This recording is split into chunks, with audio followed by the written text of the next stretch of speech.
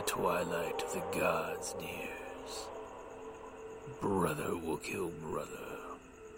Families will be sundered by murder.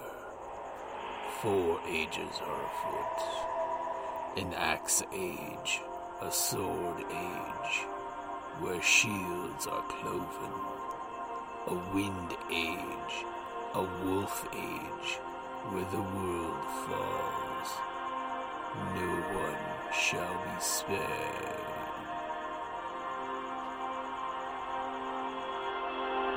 Welcome to Ragnarok and Roll, a Scion RPG podcast.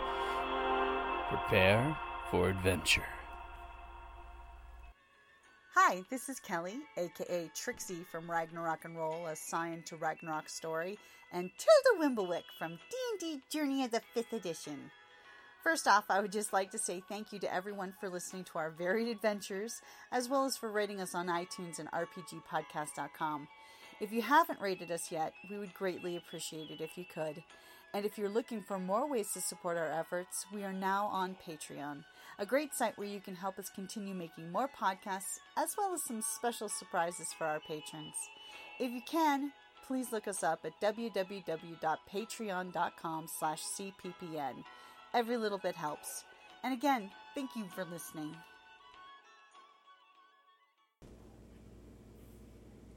The heart of winter has beaten and been hammered by the giants. Fimbulwinter has come. Hey guys, Jim here from Ragnarok and Roll, Scion hero to Ragnarok Story. Unfortunately, our gaming group wasn't able to get together again. We promise we will be getting new episodes up and out before Christmas, or even Yule for those who celebrate Yule. So I just wanted to take some time to chat with you guys and answer some questions that we had. Yes, for the record, the group has ascended to demigodhood. Their parents have bestowed many gifts on them. Their powers have increased. The group have stepped up to the next level of Scion, which is demigod. Their divine ichor is now a little more potent than their human body, and they're basically the proverbial half-god. So now that they're demigods, a little bit has changed in the world. Loud bangs gom before Gnip Cave. The bonds shall break, the wolf run free. Hidden things I know, still onward I see. The doom of the powers, the gods of war. Volspa. Welcome to the end of the world. I mean, just to give you an idea that now that Fimbulwinter has happened, which, by the way, like I told the group, NASA explained that an asteroid had intersected with Earth's orbit. Its path through space was such that no one spotted it until it skimmed right past the moon. Astronomers and satellites spotted it only mere hours before impact. The scientists predicted 3 years of winter from the dust kicked up by the impact, which, unfortunately, as we all know, Fargo, North Dakota, took the blunt of it for us all. But that's okay, they have a great TV show named after him, at least.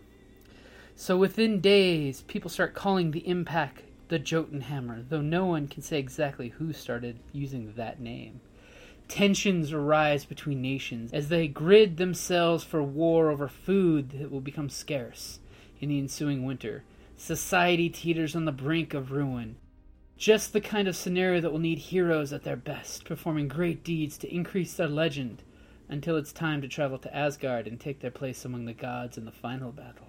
So, also, besides the dust being kicked up, in our version of the Fimbulwinter, we're also saying that the Ring of Fire in the Pacific, those volcanic activities around the Pacific Ocean, have also been kicked up. So there's this beautiful combination of fire and ice going to be affecting the world. But the big thing is to be prepared, because now that Fimbulwinter is here, we have entered a wind age.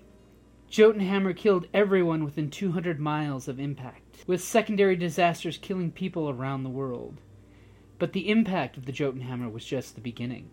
The dust from the impact darkens the skies. The most severe blockage of sunlight lasts for a week, but the northern temperate latitudes have no real summer, just a few months of milder cold. Though heroic effort and intense use of smudge pots to warm the fields, regions that normally enjoy warm or mild climates manage poor harvests of cold-tolerant crops such as turnips and barley. Even in the tropics and southern hemisphere, the chill and disrupted weather patterns devastate crops. Food prices skyrocket. Those who can buy food hoard it. Those that can grow it either steal it or starve.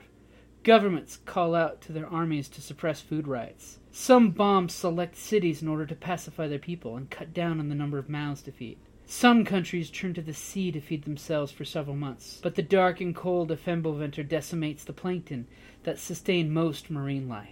The oceans are soon well and truly fished out.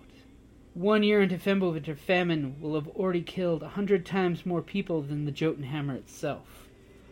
Forecasters predict that before the 3-year winter ends, 3 billion people will starve and die from the plagues that already rip through the hunger-weakened populations. Countless millions of refugees head towards the equator in hopes of finding food, overwhelming the armies sent out to stop them. The wars begin almost at once after the Jotunhammer. In dozens of countries, disoriented tribes and factions use the chaos to seize power and settle old scores. Other countries fight each other over food and fuel.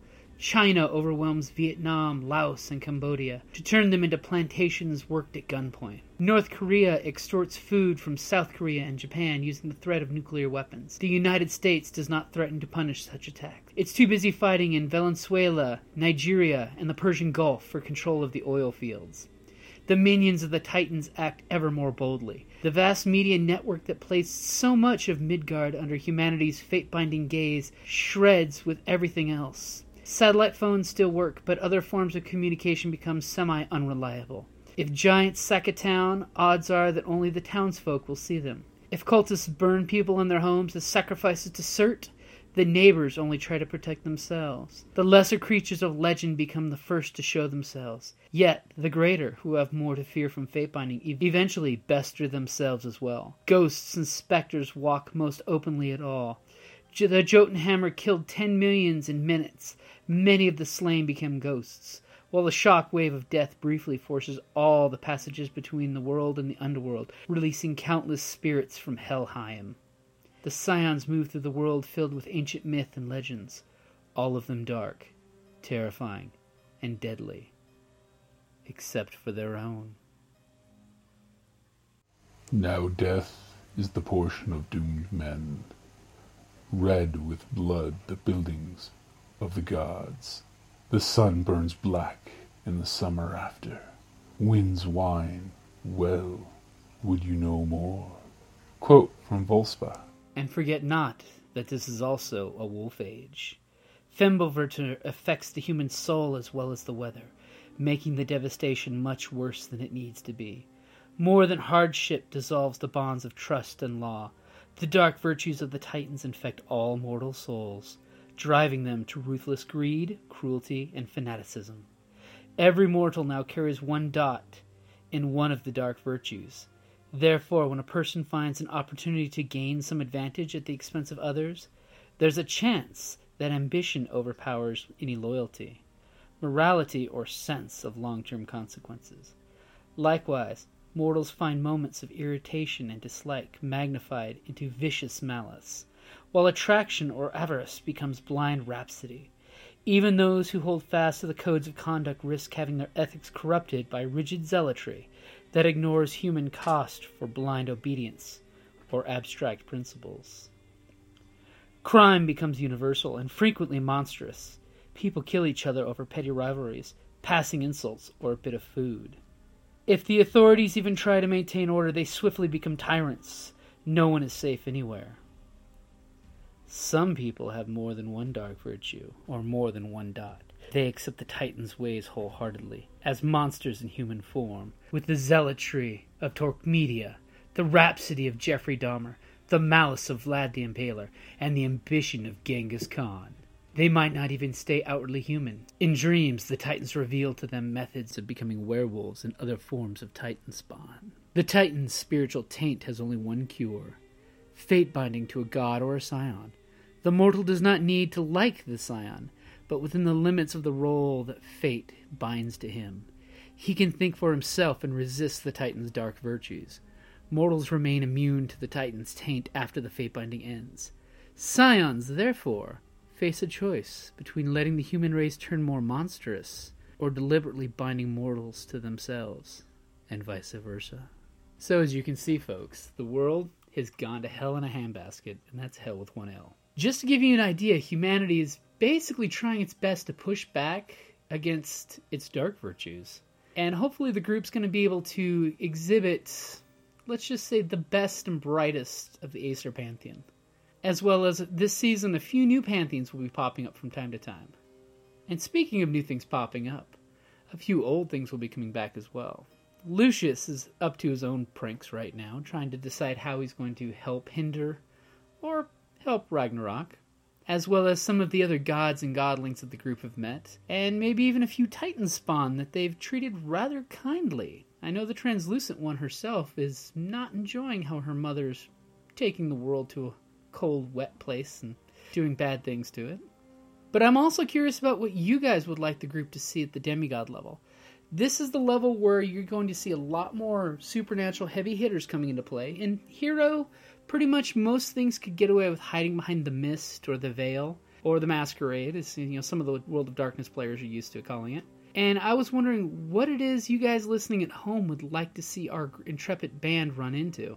So if you have any suggestions or any cool ideas you'd like me to throw out there through their demigod level up to God, don't forget to shoot us an email at creativeplaypodcastnet@gmail.com. And I promise I'll get back to your emails just as soon as I can. And also, if you want a faster way of getting a hold of us, you can also catch us on Facebook as Creative Play and Podcast Network, or Twitter at CreativePPNET. And by all means, hit me up. I'll check you back as soon as I get the message and hit you with the follow. And in case you were wondering, a lot of those snippets did come from Scion Ragnarok and Scion Demigod. By the way, check out both those books, especially Ragnarok. That's personally one of my favorite because it goes into a lot of the classic Eddas, the old Viking stories. And check out some of the ideas in there for future snippets because they have lots of teasers to, hey, here's a... So on another note, I've been hitting up all of the boards for Onyx. They're the new publisher for Scion. And I just wanted to give you guys some heads up on a few new changes that are going to be happening around. Honestly, nothing's been released yet, and our group's moving ahead with going to Demigod and keeping the rules set as they are. But Neil Raymond Price is now the new head developer for the Scion RPG project. And that was announced back in June, July, I believe, on the Onyx Path website. Honestly, I'm enthusiastically looking forward to the fact that Neil has been part of the Scion. That Neil was always a part of the Scion team, so now seeing him as as the head developer, that'll hopefully help speed things on to see Scion 2.0. As Neil said in his blog once, Scion's been a love of mine for years. Some of my best role-playing experiences were attached to Scion, and I'm very eager to shepherd the second edition of the line through the 4 core books and beyond. Scion 2nd Edition is a game of ancient powers that never fully went away. They wander our roads and cities, mingling with the teeming masses of humanity. You are one of their children, born to the magic of yesterday and the promise of tomorrow. So just keep an eye out for the Onyx Path website. They've got lots of new announcements coming out. And I just wanted to give you guys a heads up on some of the teasers that have been linked out. If you go to the Onyx Path publishing website, you can actually find the link that will show you the new game mechanics that they're going to be going for. Pretty much in the blog they said that one thing that they wanted to go for the system was to have a legacy feeling. That your fans were keeping the best of the attractive features from Scion and Trinity, and making things a little easier to use, which in my group I can kind of see sometimes we get a little buried in the dice or, a little pushed away behind the rules. And the other thing that he wanted to make sure was definitely part of the heart and soul of the group was scaling of the game system. To make sure that as they went from mortals to demigods to deities themselves, that you definitely feel the tierness of the game so that we can go from one level to another level. Because after all, when the group is heroes, they're fighting a group of minions and a villain that's about their level. When they go up to demigod, they're actually fighting what was basically a boss mob at hero level, a group of them individually, and getting away with a walking fight in that one. That's one thing with Scion, that when the legend level steps up beyond 4, you definitely see a huge power creep kick in. So it gets to the point of when I'm in Legend 6 demigod, nothing of Legend 3 or 2 could even touch you. unless they rolled really amazingly, which when the dice pools start jumping, there's definitely a big change in that. So you'll be seeing a lot more times of the group just explains to me how they took out somebody, or they walk into a room and it's like wrestling a bunch of children. For the most part, unless they squirm away, you can easily take them out in a fair fight. It's just, how do you do it without hurting people or getting casualties? Which, I don't know about Bryn or Frost, but I think most of the rest of the group will try to avoid casualties. So, that'll be interesting to see. Well, they listed 4 things here as their playstyle goals. Bonding. Action is about bringing characters together in the face of danger. Others may fall apart, but the player's band builds common morale with each other. Scions progress from bands of desperate heroes to godlings to potentially full pantheons.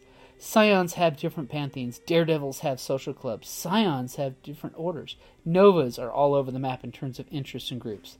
There must be ties that keep the players troped together and interested in one another as characters, and the system must aid that. At the very least, not inhibit it, and make the GM and players' job harder for them. So I'm going to be interested in see how they build a group tie together. I know we've done it in previous game sessions with different groups of you have a common thing together that really does push the group together in one path. But Scion's never been a big one for that yet. It'll be good to see how it happens. Then we have competence. The characters are good fighters, are clever enough to make their way through combat, or whatever challenge they're faced into confronting. They're also a little general risk of failing in their area of expertise without significant or equal opposition. Trinity Daredevils and Scions are tough and highly capable, while Scions and other divine types are, often literally, blessed by the gods. Here's one that here's a bullet point that I actually really believe in. Interesting fights. Characters take advantage of their surroundings. Combat is tactically challenging, providing a high action, narrative heavy focus for players. That's one that I definitely love when the group starts getting stunting and just stunts up everything they're doing, because it makes things a lot more visual and surreal to feel. And if you guys have any hints, by the way, one of our patrons from patreon.com sent in a really good thing for Trixie that I passed along to her about how to use her wireless interface a little more tech-savvy-like on cell phones and such like that. So that's one thing, Chris, I'd like to say thanks. She'd definitely be using it for that. And for the 4th bullet point, pacing. Wall-to-wall violence and epic conflict gets pretty dull. Non-action events reinforce and establish the world setting, providing clues to the next action set piece, and tell the protagonists how to beat their enemies. This breaks up action scenes to keep them from getting boring. Every scene is accompanied by dramatic justification. That's one thing that I definitely think we do a good job of. We get into huge, hectic, hair-raising fights. Then we pull back afterwards and have a little tense moment where the passion of the moment and the heat is just synced away, where you can just relieve the tension from the almost PTSD of constant conflict. So pretty much I'm looking forward to Scion 2.0, and I don't know about you guys, but I'm definitely hoping to see it come sooner than later. Currently they've got no ETA on its release date, but they pretty much will keep up on their blog about every month or two if you want to keep on the Onyx Path. On onyxpath.com, that's when they've got the blog set up where you can check in and keep an eye on what's going on with Scion. Just basically check either press releases or Scion. Usually Scion's the one that will give you the most up-to-date thing. And also, something that we occasionally will look at, and we've been teasing about each of us submitting one. They've got a list of, they're working on 101 adventure ideas. Currently, the total's only at 91, but it's got a good jumble of all the different pantheons of what some really good adventure starting topics could be. So like always, guys, thank you for listening, and check us out on Patreon. It's patreon.com/CPPN. At Facebook, we're at Creative Play and Podcast Network. Twitter, we're at CreativePPN. And our own website, creativeplayandpodcastnetwork.com. Have a happy holidays, guys, and we'll see you at our next adventure. Hi, this is Jim from Ragnarok and Roll, a Scion Hero to Ragnarok podcast, and the Creative Play and Podcast Network. And I'd just like to say thank you for listening, and may fate always be on your side. Hey guys, And I'd just like to take a second to thank all of our patrons, the folks who supported us on Kickstarter, and the folks who've given us positive reviews on iTunes. So on iTunes, XO4, thanks man, you've been with us since the very beginning, and we still love getting messages from you, man. Next would be LOL Man 1, that's 2 L's, 2 N's, D&D Rocks, ! And OCU Teach. Thanks you guys for going to iTunes and hitting the review, because it really does help other folks find us so they can actually hit us on the front. If anybody in the Patreon and Kickstarter page wants their name to just be their last name or their first name, let us know. But I'd like to definitely shout out to Christopher Onstad. Thank you very much, man. Chris McCarty, thank you. Kelly Springer, thank you, honey. Carrie S., thank you. Jocelyn Simone. JC Spears, Daniel McCabe, JJ, and Cindy. And, of course, James Springer. Thank you very much, guys. And thanks for being our patrons. Thanks for supporting us. Thank you for your emails, because, guys, we love going through those emails. And if you want to shoot us a message, shoot us an email to creativeplaypodcastnet@gmail.com. Thank you for supporting us, guys.